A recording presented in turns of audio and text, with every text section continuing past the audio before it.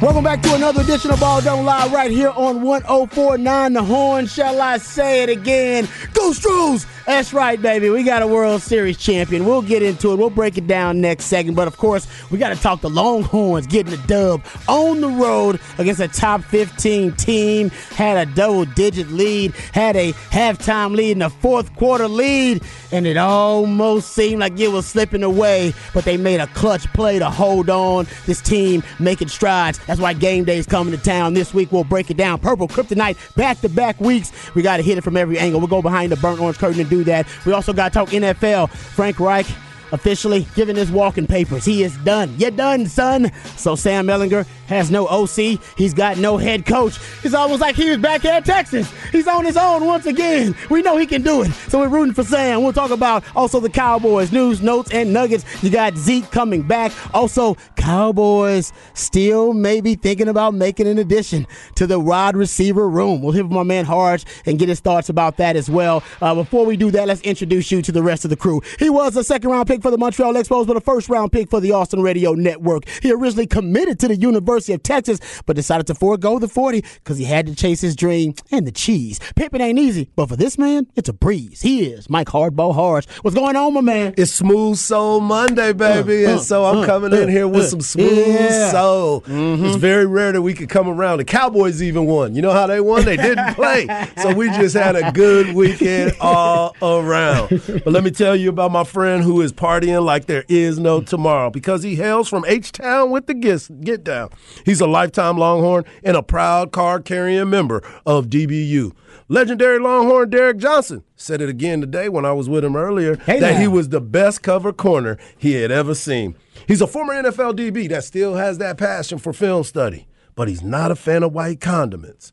But he is a fan of you, the listeners. He is my man and yours, Rod Babels. I appreciate the intro as always. Let me throw it to another Astros fan, Go Stros, who's also the Idealionaire, one of the hardest working members of the Aryan family. Got a hustler spirit, period. We don't know what he's paid. We do know that he's underpaid. My man, Patrick Davis. How you doing, brother? Feeling good? I'm doing good. We got an Astros win, a UT win, and we're about to get another Texas win tonight. Start the season off 1-0 for Texas basketball. Oh, yeah. Ready to go. I know. There is a certain energy that is palpable right now in this studio because we still a buzz, right? Still buzzing from the Astros win, which we'll get to. We'll talk about that next segment, Astros. We'll get to that. I didn't want to be selfish and start the show off talking about the Astros. I figured that's not the way to go. The Longhorns had a big win, and obviously here, that's bigger news. So we'll get to that, and we'll hear from Steve Sarkisian as well, get everybody's thoughts about Texas winning a big game, huge game. And I got a question for the panel here. But the heartbeat of this thing, you on the Specs text line. So please do hit us up, 512-337-3776.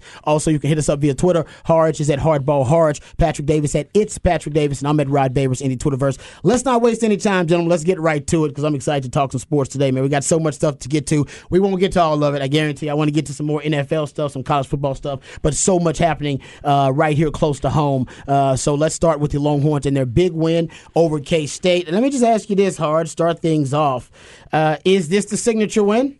Is this the first signature win for Sark? Well, I would say yes, and the reason being because it was a ranked team, it was on the road, and you pretty much dominated the game from start to finish. We were talking on the pregame. What do we expect from Texas? You led the game from start to finish. I don't know if you dominated. Well, that's fair. I'm talking about you dominated the scoreboard. You dominated the scoreboard. In the first half, you dominated. Yes. First half was quick. domination. It was beautiful. Like, that was domination. But then the third quarter, I don't know if it was, it that's went very back and fair. forth. That's very fair. Only 3 points in the second. But your point, I agree with your point. I don't ever thought it was in doubt for Texas. I actually never, for one of the first times in a long time watching the game, I never doubted Texas would win the game from start to finish. So that's the feeling you had, and that's the same feeling I had. Yeah, because we were sitting there looking at some of the plays that were being called. We were looking at the way the defense was flying around. Sark used that bye week, man. You saw it. He was especially crafty.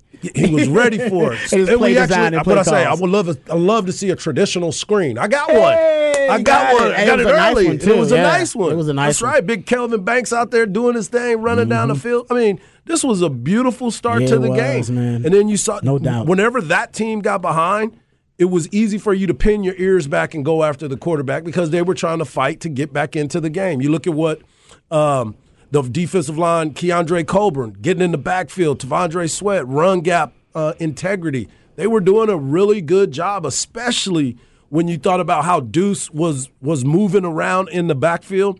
But the one thing that I told you on Saturday before we left, I said Texas had not given up 100 yards on the ground you did bring to up that a low rusher. nugget. Yeah. And then again, I went back and looked. Deuce was having his way a little bit. We were like, here he go. This man is doing his thing. But they shut him down. He ended up with only 73 yards. I think that's where we should start, guys. Yeah. I mean, you talking about the K-State rushing offense, and they started Adrian Martinez. Yes, they did. So you and I were having this discussion the entire week about who they should start, and by Friday and Saturday in the pregame, I said based on all my analysis and watching film, I thought it would be Will Howard. And it's crazy because I started out thinking, you got to go Adrian Martinez. Yeah. And then as I did more, just more film watching and breaking it down, well, also based on, and this is the question I asked you. I said, okay, well, I don't know if it was a question, more just a kind of a hypothetical out there that based on who Chris Kleiman and Colin Klein chose to be the starting quarterback, that would let you know where they thought Texas was weakest on defense and where they could beat them. Correct. And much to my surprise, Colin Klein and Chris Kleiman thought that the running game was the way to beat Texas. They didn't see what we saw from that defensive line, right? They didn't see with that running game with that D-line. Exactly, that's what I'm saying. That's the most consistent part of the Texas defense has been the rush defense, number one, but the interior, and really, I will say this, the central nervous system of the defense, because I'll throw Jalen Ford in there too, because he's just been a monster, right? Especially when it comes to rush defense. But that interior D-line, man, they went into that game leading college football in pressures, right? But aside from pressures, they've been one of the best, if not the best, rush defense in the Big 12 and one of the best in the country. And if you're going to beat Texas, that was not the way to go. I thought it was probably a bad, initial decision for them to go with Adrian Martinez over Will Howard, because even Adrian Martinez, what did he do in the passing game? Not very much. He did well in the where he did his game. damage. Yeah. I mean, right there, what did I say? What's about 0 to 19 yards between the numbers? That's the beautiful part. He was 16 of 20 for 241 yards. One touchdown. Got the one pick, though. Mm-hmm. Shout out to Jalen Ford, because that play was huge, because Texas got a chance to score right before the half, too. So I think the formula is simple for Texas when they're, at least this year, when they're trying to win tough games on the road. And trust me, K-State, not an easy place to win. I had to win there. No, not at all. It ain't never pretty. Just get the dub and get home. Yeah, just take it and let's go. Get the dub and get to the house. Yep. So I'm glad they did. That was a growth moment for this team. That huge strides in terms of maturity, and you saw the leadership too. Guys like Keandre Coburn, guys like Jalen Ford, stepping up and making a play when it needs to be made. Not waiting on somebody else to make a play. Yep. No, you go make the play. All right. Quit waiting on somebody else to make the play. Yep. You should want that moment. You should relish that moment, and Keandre Coburn did. Jalen Ford did as well. But Jalen Ford with double-digit tackles again. He might be. He could be the defensive player of the year. No doubt. I don't want to. When you look at his numbers, the totality of it. Yeah, when you look at think about very it. Impressive. You saw him start the season off with nothing on the stat sheet. He actually had his worst game of the season versus ULM. Right. He had 3 missed tackles in that game, and that was his worst game of the year. And then after that, got to work and continued to grind. Since then, he's arguably the best defensive player on the team. Absolutely. Absolutely. And not only on the team, in the conference. He's been making plays all over. The entire game, you hear his name more than you hear anybody else's. He's around the football, man. All the time. Yeah. No, he's recovering the fumble, getting a pick. Yeah. Keandre Coburn causing the fumble, big-time play in a big-time situation, showed up and got it. Yeah, no doubt. All right, let's hear from Steve Sarkisian in the post-game after this big win versus K-State, talking about getting a huge road win. Well, for Sark, it's only his second true road win. That's big. And, both against Purple Kryptonite. Strangely enough. Think about that. Here's Sark in the postgame. Well, again, we don't, it's not like we just have our head in the sand and we're not aware that we've got work to do. And first of all, we need to play better than we played in the second half tonight, for whatever reason. And I've got to keep digging. We didn't have any false starts in the first half. We come out in the second half, and every series in the third quarter, I think we had a false start somewhere in there where, hey, now you're playing 1st and 15. You're playing 2nd and 15 football. That's hard to do. So our execution's got to improve. But in the end, I thought the drive when they cut it to a 1-score game. for us to get the ball back down there and get the field goal to put it back to a 2-score game, I thought was really critical. And it allowed our defense to stay aggressive, which I thought PK called a really aggressive style there at the end, and we kept trying to rush the passer to get the turnover. So I know for a lot of us, man, it's a great feeling that we were able to do this, because we're going to have to continue to do this, go on the road and win and play good football in tough environments against good teams. So that part's a real positive, but we can play better than we played, and that's the beauty of it all. All right, that's Sark talking about. I'm glad that he brought up these second half woes. Thank you. It's a dub, so we got to talk about the growth first and the positive, which this team found a way to win the game, even though for a while there it looked like, oh no, we might be reliving a Groundhog Day situation with Texas. Nope, they found a way to change the narrative, so we got to give him a ton of credit for that. Mm-hmm. And I will say this too for Sark. He rode Bijan. I mean, this is he and I had to put Bijan on it. He slathered that game plan in Bijan, and I went back and looked. So they've had 2 road wins, right? And I don't know, definitely not coincidence, but the 2 road wins are also the only 2 games where Bijan has carried the ball at least 30 times since he's been a Longhorn too. So it seems like the blueprint to win on the road is you got to feed the beast. You got to give it to Bijan. He's got to become your workhorse on the road. And it can't be just the running game. It's got to be him. He's the special one. Yeah. Yes, I love Rojo. Yes, I love Keelan Robinson and all those guys. But he is extremely special. I looked at the numbers for the 2 games that Sark has won on the road for Bijan. I believe he has 69 total touches. Yep. Nice. For 481 yards, which equals about 6.9 yards per touch in the 2 road victories. That is definitely the route to win, or the path to victory for Steve Sarkisian on the road. And with a young quarterback, and we'll get to Quinn, you take a lot of the burden off of his shoulders when you get Bijan in the groove and you get Bijan going. Yeah, and we've been talking about this for a while. When you have this type of player, you need to use him to the best of his abilities. And he's shown that he can do a lot of different things on the football field. Whether he's coming out of the backfield and you're throwing a swing pass, or the wheel route, you try to hit him on a wheel route. He's made that play this year. You've also lined him up at wide receiver, had him running a post. He got the ball, made the play. He's arguably has some of the best hands on the team when you start looking at how he makes those catches. But then you also got to look at what's going on with him in the run game and the blocking. He got better. He's getting better in the pass protection game. Quinn's throw on one of the big throws down the sideline, he picked up a blitz. And before, he was having problems with that. Now he's getting better and being a complete back. You want to win the game with your special players. How about just letting him go and let him keep carrying the rock? If he's ready for it, remember, I think it was a couple weeks ago when he was like, man, I'm sore because he had the ball so many times, but there was a victory involved in that. So he's going to go back and do it again and can bounce back and do it one more time. That's definitely the way to do it when you're on the road. Yeah. He was a big part of the first half offense, which Texas was dominant. Their first 3 possessions, they averaged 8.5 yards per play. Their first 3 possessions.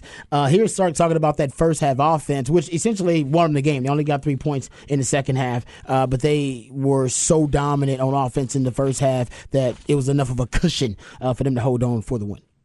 Yeah, it felt great. It felt great. Again, I give a lot of credit to the players for buying into the plan, for their preparation, their ability to practice. And I really thought in the second half, in the third quarter there, we were moving the ball, but we kept going backwards with things, and those are the things that we've got to improve upon. The false starts, those are pre-snap penalties. That had nothing to do. I can understand a hold here and there, but the pre-snap penalties we've got to clean up, especially on the road. Yeah, that set them back. I believe they had, it was like 3 of the 5 drives in the second half kind of had one of those penalties. They faced 1st and 15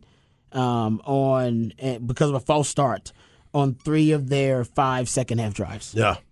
So. And that's discipline. That's not being prepared. And when you get false starts, those are the ones that gives you heartache, It's not like you were holding or anything like that. That means that you were trying to anticipate the snap count instead of waiting for the snap count to hold your water, so to speak. But I thought in the very first half, the first quarter, we were sitting there watching this, and they scored on 8 plays, 75 yards. 8 plays, 75 yards. 8 plays, 75 yards on their first 3 possessions. They scored. Nasty. Right. That script was nasty. Right. Man. And then we had the fumble, which was a bad play right there, obviously. But you know what? That's some of the Rojo fumble. Yeah. The Rojo fumble, honestly, both of those plays, they were better defensive plays than they were just a lack of concentration. Yeah, you got to know somebody's coming up behind you like that. But did you watch the young man and how he punched it out? Oh, yeah. He timed it out perfectly. Because he knew the rotation of the run. He had to wait till the ball got to its highest point with Rojo carrying it before he decided to punch it out. If he'd have tried to punch it out with Rojo having the ball at its lowest point in his running motion, he wouldn't have been able to knock it out. He timed it out perfectly. He took like 3 steps timing out like the that punch. One about to hit him in the head. You know what I'm saying? Like, oh, I'm about to get you. It was that was just a great. It was obviously Rojo. You can't fumble the football. But remember, like the Bijan fumble in the Tech game. Oh yeah, that was more just a great play. That's the only time all year long we've seen Bijan get tackled 1-on-1. Right. Only time. I think Bijan was surprised. He's like, nobody does this. What the hell? And he threw the ball like, well, nobody does this. It's just it never. Sometimes you got to give the defensive guy credit. Absolutely. Even like that X-Man fumble. Man, that dude came in there and just mollywopped the ball. You know, like, head on the ball. In a day and age where you can get penalized just for hitting the guy too hard, he put helmet on the football. Every now and then, man, get a defense got some credit. It's hard to play defense these days. Yeah, but you still can't fumble. You know what I'm saying? That was a great play. You know how it goes. Every now and then, you gotta be defensive like, guy just makes a hell of a play, man. I'm a defensive guy, and that was a hell of a play. Well, and I also heard Sark talk about, I'm not worried. I don't think Bijan, or not Bijan, but I don't think Rojo will be walking around school holding a football. No. Man, it's one of those things those guys where, don't have a habit of fumbling. Right, like that's not it's who so they rare are. To see them fumble. Exactly. Yeah. Those are the ones you want to have the ball in their hands. You want that ball to them all the time. But the way that he had that first half scripted and the things that Texas was able to do, that was impressive. But the main thing, and I remember Sark saying this the other day, sometimes you got to be able to see the elephant in the room and address it. And the addressing is the second half. You still have those woes of where it seems, and that's just me, it seems like the other teams have made adjustments to stopping you, but you haven't made an adjustment to overcome. Now, we can also say, well, they were going to score a touchdown and they ended up fumbling. They were going to do this, and there was a play that happened. Yes, I get that. I totally understand that. But a team like Texas cannot continue to get to these fast starts and just hold on for the victory. No, you're right. Yeah, that's not enough. It's not enough, and I agree, especially going up against TCU, who is notoriously a second-half team. I mean, they've been down almost most of the Big 12 games. I was going to say, almost every double game. digits. And it's no big thing for them because they got a grit, a lot of fortitude, and they're a 4-quarter team. And Texas has not proven yet it's a 4-quarter team. Now, that's growth on the road, being able to win that game because your defense found a way to make plays. Very similar to when you beat Iowa State. Where, you kind of rode Bijan in the running game, Rojo too, and then found a way defensively, Anthony Cook, Jalen Ford, to make enough plays on defense. That's what they did in this game. That's what they were unable to do in the Oklahoma State game. Correct. Right? Couldn't do that. So that to me, and this is one of the better defenses in the Big 12 too, and Bijan, he made him look bad. Yeah, it was unbelievable. That put him back into at least the Heisman conversation. Absolutely. And if now this week we'll see if this is a big week for him. Yeah, kind of vault himself into being a front runner. Yeah, this is a huge week for everyone that's involved. Obviously, you talked about game day, but his campaign for who he is and what he's been able to do, and it's so smooth. We were standing next to each other when he made that jump cut in the hole, just out of nowhere, and then jumped over a guy that was trying to swipe his feet and kept his balance and outran him. Now, we do have to figure out, Bijan, You got caught twice, man. Somebody ran you down. I think he was man. tired. Yeah, that is true because he did have a bunch of carries. He hadn't had this many carries in a long time. I think yeah. he was just juiced. Yeah. It really was. I think he was just tired. But you're right. Hey, man, you're still going to talk bad about you in the locker room. Oh, they waiting on you to come in that locker film room and be like, you got caught from behind by this dude? Yeah, he got you, bro. Yeah. Because he was gone. Yeah. That toss to the boundaries out there looked like he was going to the house. And I think he just ran out of juice. Yeah. I mean, I guess this is his second 30-plus carry game of his career. So he hadn't had this many touches. And I haven't looked at the amount of snaps that he played, but probably hadn't had this many snaps as well. But Bijan, you put some Bijan on it. That's my 2022 motto. It's Sark's too now. You can't go wrong with that, man. And there's a good chance that he's not here next season. Right. So, don't. What? Hey, don't. Don't have the Tom Herman situation. And I'm not saying he's going to be like Tom Herman, but where you end up regretting not giving the football, not putting to him Bijan on it. Yeah, not putting enough Bijan on it. Slather that thing in Bijan. It's all good. I love it. Okay, so the biggest issue Longhorn fans want to complain about during the game, and there's a lot, obviously, that we'll get to about how well this team played. It's the second half woes and the second half issues. Even Sark talked about it. Can we get this cut here, Patrick? Here's Sark from today's presser. The Monday availability. You heard it live right here on 104.9 The Horn at 11-ish. I'm not sure. Was it on time? He was a little bit after 11, but he was closer than what we expected. Hey, you get the dub. He was pretty close. He was pretty close. You come in when you want to, Sark. I think the rain helped out, too. It started to rain a little bit, so practice gets called a couple minutes early because of the rain. Don't be rushing Sark out of practice, though. Y'all leave that man alone. Keep that work going. Man. Get that work. Here is Sark talking about the second half issues that Texas has faced in the last few games. Too many self-inflicted wounds, really on both sides of the ball. But you can't have pre-snap penalties, and then you can't have multiple pre-snap penalties in the same drive. As we were taking, 2 steps forward, we were taking 1 step backwards, and inevitably you put yourself in third and long scenarios against a good defense. The game gets hard. We had a couple other, one that was a short yardage third down scenario. Wasn't the best call by me. They stopped us. We had another third down that we convert. We fumbled the ball. So a lot of it was really self-inflicted wounds. I assume some of that blame. I think our players can tell you they would assume some of it. We understand we can't jump off sides. So inevitably it's more about what we did opposed to what they did, and those something that we'll continue to work on to get better at. All right, yeah. I mean, a lot of people want to know what's going on with the second half offense. My theory, and I haven't I charted the game, but I haven't gone back and actually calculated up all the stuff. So I'll actually do that during the break, and I probably can give it to you later on in the show. But my theory has always been, Harge, and I've been consistent on this even since last year, studying Sark's offense, psychoanalyzing Sark, the play caller. His offense is, when you break it down into its most rudimentary form, it's just a bunch of force multipliers, cheat codes, and conceptual signatures that he just throws into a gumbo. All right. And it's so much that it overloads the kind of the circuitry, the processing unit really of the defense. And that's why you end up guys being wide open, because he throws the pre-snap motion at you, then throws the bunch formation, condensed sets at you, combined with, it's an RPO-based offense. And he also has these sometimes real funky route concepts and route combinations that are really cool. Loves misdirection. His formations and personnel packages are becoming more diverse too, because now he's using more multi-back sets more so than any other time in his career as a play caller. He probably should use more empty, but he throws some empty formation there. But you get my point. It's a cocktail of conceptual signatures, a bunch of stuff that he throws in there at one time. And what I've noticed, just tracking every individual one, whether it be a personnel package or whether it's a formation or whether it's just a concept, targets to motion, different things, pre-snap motion rate, all that kind of stuff, I see lower rates of those in the second half compared to the first half. And I think those conceptual signatures and cheat codes are what make his offense special.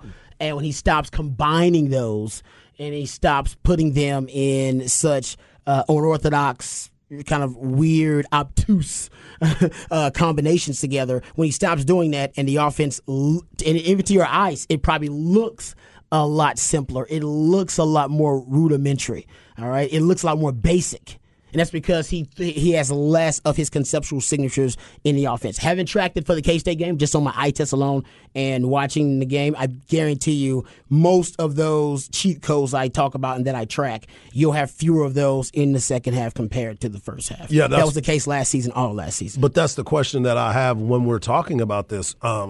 Why are all those so good in the first half, but they can adjust to them in the second half? Well, because he's got a script that he's all week long. He's come up with these really creative concepts, and he knows how to implement them, how to execute them. That's different because then you get to a freestyle, improvised set in the second half where you just got to adjust to or counter what their adjustments are, and that's where Sark fails to be able to win the chess match within the game. Doesn't mean he's always going to lose, but he's always going to lose that chess match within the game, which means you always have a surge from the other team in the second half because they're making better adjustments than Texas is making. But Texas wins the game plan and preparation battle more oftentimes than not. 100%. Which means during the week, Texas work during the week is better than their opponent, but they're still the 2 or 3 quarters of the chess match within the game that you also have to win. Yeah, and that's the part that fans are looking at. That's why fans are trying to figure out what is going on. I mean, you giving us the numbers and you talked about a lot of these things, but there still has to be something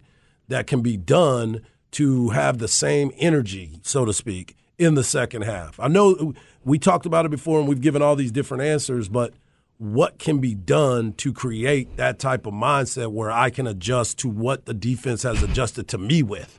You know what I'm saying? Yeah. It's like, why is it so hard? Why does it seem like it's so difficult by the naked eye? I guess that's where it is. Yeah, because, well, like I said, I think Sark shines as, and this is why I think he's an elite coordinator and a play designer.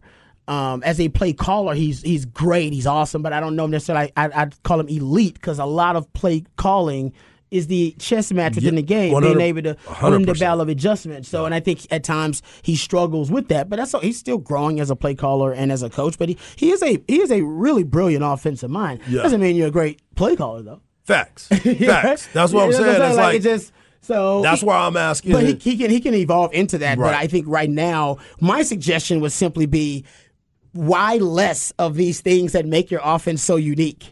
Right, that's my point. So instead of less of those conceptual signatures and force multipliers, let's try just more of all of them. Let's try higher rates of play action pass and pre-snap motion and bunch formations and condensed sets and multi-back sets and 6 O-line packages. Let's just try more of everything. Right. Of everything. Go higher rates of everything than you did in the first half. Track it and go higher.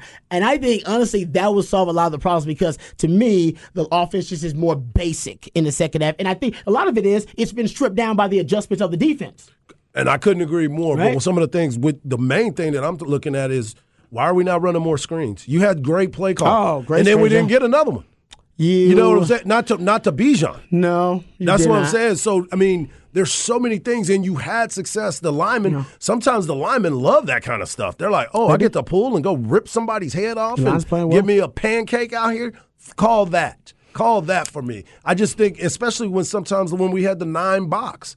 They had 9 men in the box, and we were still trying to run it. Why not run that screen? Everybody's up the field. It's true, but he obviously hasn't given Quinn the ability to check audible on his own. Yeah. I think if he did, I mean, that's obvious. You're looking at it, you're like, we can do this, man. I got some one-on-one over there. That's anything. I mean, that's a simple route. Throw it up and let him go get it. Pretty much. And I just don't think he's given him that, that freedom yet. And I understand that. But, we can't have it both ways. I agreed. I'm talking for fans, too. I'm not going to complain about Sark winning a game by being somewhat conservative and running the football. Mm-hmm. And then last week on the road, same circumstance, everybody's saying, hey, man, you need to just run the football and put more Bijan on it. Yep. And I think he did that. Now, yes, that is somewhat of a cop-out for him as a play caller because if you're a brilliant play caller, hey, man, there are other ways for you to utilize Bijan, too, rather than just handing him off the football in the traditional way, as you just brought up as well.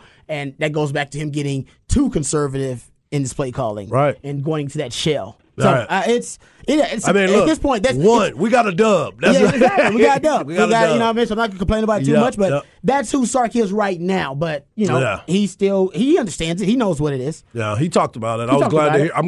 I'm glad to hear him take the ownership of it as well. And I mean, Sark, like he said, I see the elephant in the room, and so I try to address the elephant, and that is the elephant in the room. The second half of games where you're not generating as many points. Yeah. But okay, I know. It makes you long for some more, right? No, it does. It's like no, I'm with you. I don't really understand it either, but basically what I've broken it down is I think Sark should, number one, go to Gary Patterson, ask him to reverse engineer every game plan, give you his detailed adjustment that he would make player to player, level to level of the defense, and then you come up with counters in it, like in advance of the game. Right. And then have those counters ready to go, because that's probably what your opponent's going to do, because Gary Patterson is one of the best defensive minds out there. Or script your first 25 plays, see your first 20. And I think what you said, he scored 3 touchdowns in the first 25 plays in this game. 8 plays, 75 yards for all 3 touchdowns. 8 plays, right? 75 yards. Script those plays. You practice them all week. Everybody knows them. Let Kyle Flood or Brendan Marion call those plays. And then you, while that's happening, be making your adjustments at that time to what they're doing, dissecting what they're doing, and almost coming up with a second half script. Yep. But you need to come up with it in game. Like during that time. Beautiful. And then you can take over the play calling, or you can veto things and say, hey, guys, I'm taking over right now. I don't like that, what just happened here. I don't like that series. You can always do that. But then you'll give yourself basically a quarter almost to almost come up with game plans in game to see what they're doing. You already know what they're doing. I'm with you. So, I don't know. You got to come up with some creative stuff. Yeah, believe Be creative. that. He knows it too. Please get creative. All right, we'll come back. We'll get into the Astros. Go Astros winning the World Series. Get back to the Longhorns with a big win on the road at K-State right here on Ball Don't Lie on 104.9 The Horn.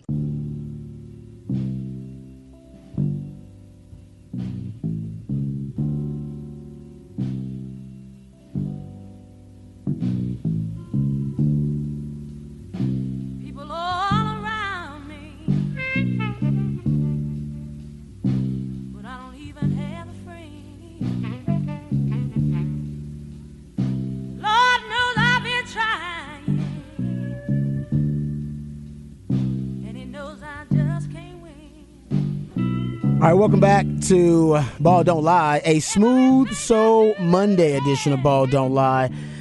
Initially, my man Patrick was thinking he'd have to soothe the tortured soul of sports fans who were sad and down after their team took an L over the weekend. Well, Longhorns did not take an L. All right, they got the dub over the weekend, and also the Astros. Go Astros! Not only got the dub, they got the championship. They got the ring. They got the gold. They got what matters most. Yeah. And the Astros celebrated their second World Series in the last 6 years. Does it make it dynastic, Harge?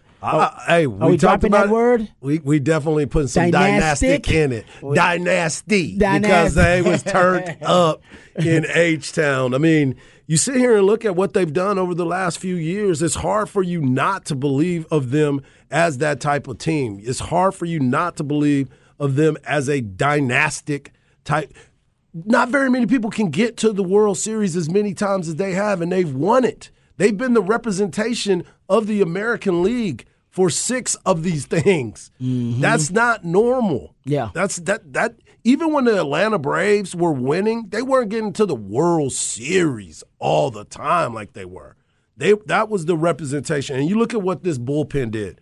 Yeah. It was the lowest bullpen ERA in postseason history. That's 0.83. That's impressive. So there were so many different moving parts in this deal. It was opposing batting average too. Yeah, they were. Yeah, postseason history. Yeah, they were dealing. They were dealing on them. That's so the unsung hero. Yeah, you sit here and you look at what they did, and even during that game where Verlander wasn't very good at the first game, the bullpen wasn't the problem. No, the bullpen kept everything on lock, and they continued to do it. Every time Dusty would go to them, put them in a situation, those guys were battle tested. And the funny thing is, when you look at the roster and what is happening and why it has happened this way, Lance McCullers, Valdez, Javier, Garcia, Urquidy, Brown, Neris, Presley, Abreu, and Stanek all are coming back next year again. Yeah. And then that's all in the pitching staff. But then you look at the position players, Altuve, Pena, Bregman, Alvarez, McCormick, Tucker, Maldonado, Dubon, and Hensley. All are returning. So you have depth, and that goes back to your part. Is this more of a dynasty type of thing? Yeah, because most of these players that I just named off, they're homegrown too. And they're not done. And they're not done. They're young. Yeah, and they got them on good contracts. Yeah, you got Pena. They got them on good contracts. Yeah, they do. Yeah. Well, you got a rookie. He's 25 years old, and he's the first rookie position player to ever win ALCS MVP and World Series MVP. Yes. It's your boy. I mean, you said we had nothing to worry about. Told you right off the jump. You did, and man, I had no idea that this guy was going to end up being this good. Now, I didn't think he was going to be this.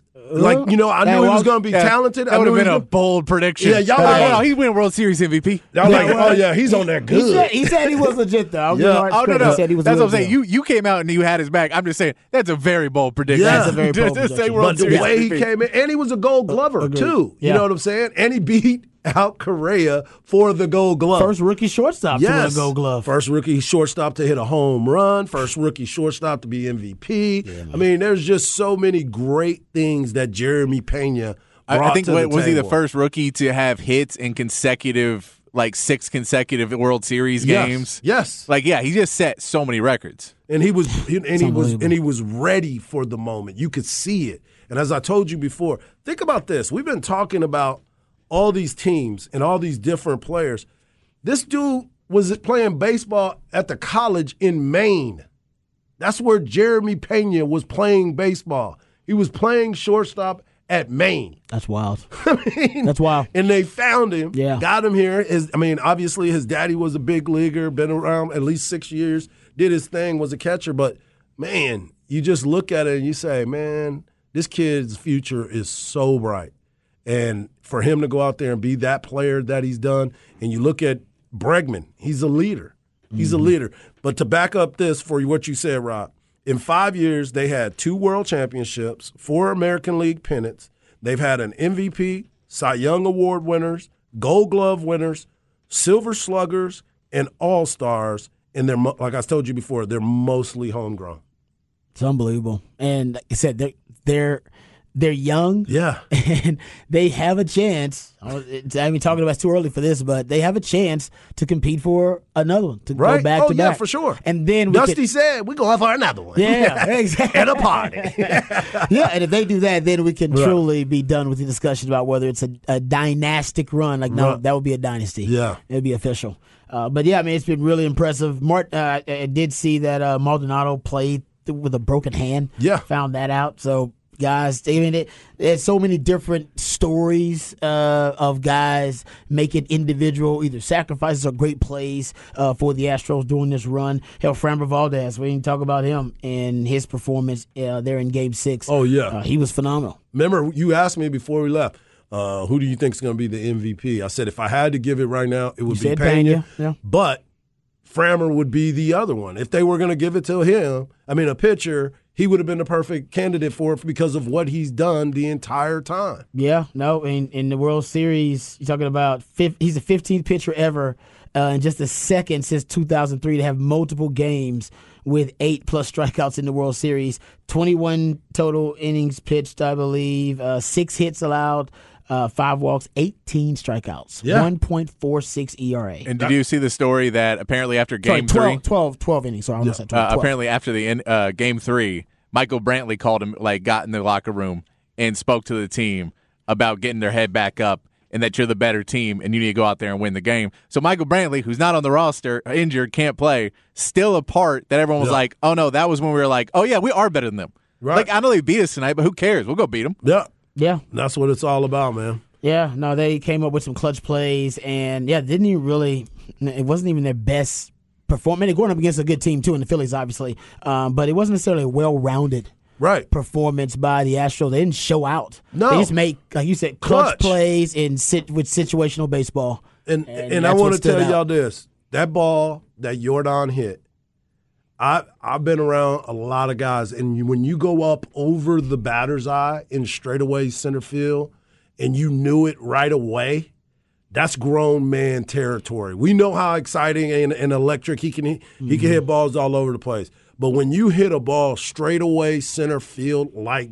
that, and it had all that trajectory going out there, that ball, he could not have hit it any better. Like, everything was – because he's been struggling. That's true. He's been struggling at the plate, and he comes up, clutch situation, and like that dude said when he announced it, he has turned the World Series upside down.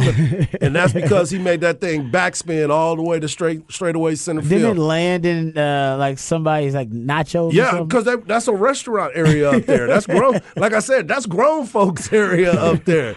Oh, man. No, crushed it. Man, by the way, I don't think you're ever going to see a reliever come in for Yordan, left-handed reliever again. They're like, so what happened last couple times we put a left-handed reliever in for Yordan? Right. Oh, he won games? Yeah. Exactly. Got to check that and they were scouting both report. 3-run shots. Yeah. They were both 3-run shots. Update that scouting report a little bit. Yeah. Someone said, what Robert makes a team a dynasty? We're not saying they're a dynasty. We're saying they're dynastic or ish. That's kind of what we're in the vein of saying. If you want to believe they're a dynasty, go right ahead. If you want to disagree, that's fine too. I think you get one more, and then you can erase all doubt about whether it's a dynasty. Mm-hmm. Right now, it's up for discussion. It's definitely a healthy debate. Yeah. Because of what they've done, and you have the first one that was a little tainted, and you have still, this one which removes a little bit of the stain from the first one. Yeah. But the more success they have, the less people are going to think about that. For sure. That tainted For sure. title. I mean, because now remember, everybody's screaming, we want Houston. Oh, that's right. Did you hear him at the parade today? Houston. Hey, this is what they did at the parade today, Harj. That's the team right there. Yeah. You be careful what you ask for. Yeah. Be careful what you ask for. I love it. Hey, the Astros as hated as the Yankees right now. Right, and you love that, don't you? It's a beautiful thing. Never thought I'd be able to say it. I love it. Don't like the reason they're hated like that, but I got to tell you. Put them in there. It. Put them in the mix. It feels good. Feels good. Love it. All right, we'll come back. We got the flex on the other side. We'll tell you about some of the updates in high school football right here in Central Texas. Right here on Ball Don't Lie, 104.9 The Horn. 1, 2, get down.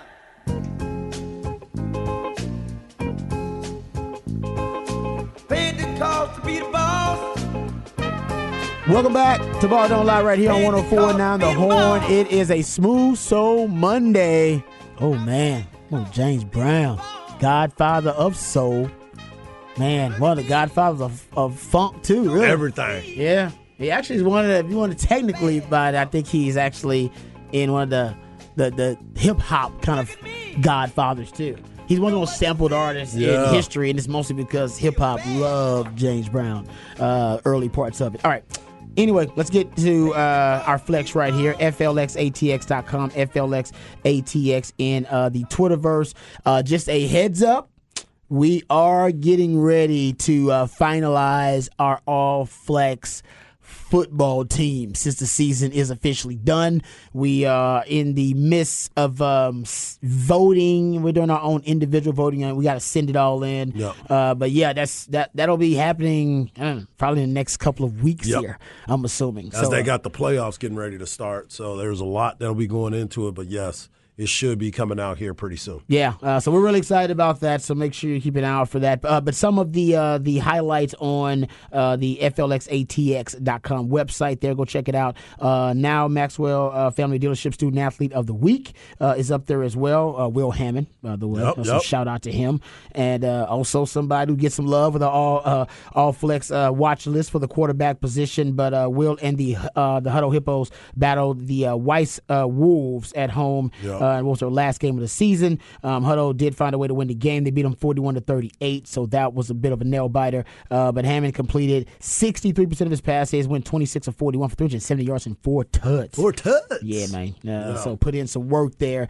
So a lot of teams right now looking ahead to the playoffs. You also can go check out the Week 11 results there. They have up there, too, at FLXATX.com. FLXATX.com. Also, just a quick heads up, Jay, they also have the power rankings up there too. Of the 5A and 6A. My man Snoop does a great job. 6A, 5A D1, 5A D2. Those power rankings are up there as well. So you can go check those out at FLXATX.com. But they're getting ready to start the playoff coverage. Yep, playoff starts this week, starting Thursday night. There's a bunch of games that will be jumping off on Thursday, obviously Friday as well.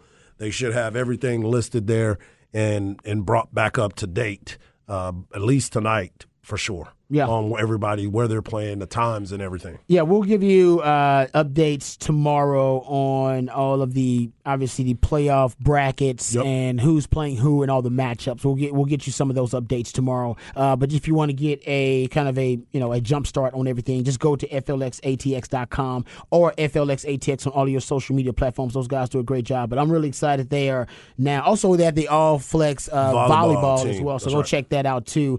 They have that up there. Remember, last week, not yesterday. Last week, we announced all of the All Flex volleyball watch listers. So go check that out. That's up there. But I'm really excited that we're narrowing down the All Flex watch list to the All Flex team. It is the inaugural All Flex team. First time we've all done it. So we all vote individually on it, and they tally the votes and they put it all in there. I got my favorites, the guys that I've had eyes on that I've seen. Some guys just impressed me. They came out of nowhere too. Correct. So there are some of those stories, but some great players, and it was really tough. I did my voting. I sent it in. It was tough. Some positions tougher than others. I'm going to say, man, running back was really tough. Oh, yeah. Because running back is deep. Especially in this area. Wide receiver is deep. Very much so. You go look at some of the guys who stood out. I mean, it's hard to ignore some guy. Like, you can't ignore. It's hard to ignore Ed Small. You can't. Like, how you go? You can't. How you going to ignore what he's done? I mean, statistically, here, I got his stats right here. Because I was doing my research about all these great players. Ed Small at the wide receiver position for Anderson, 56 receptions. This is actually prior, I believe, to their last game or to the last week. They were 56 receptions for 1,125 yards, 20 yards per reception, 15 touchdowns. Stretch it. So I was like, I don't care how much you like some other wide receivers on our watch list. Big names, some great guys. Jaden Greathouse, a big name, of course. Braylon James, great name. You can't.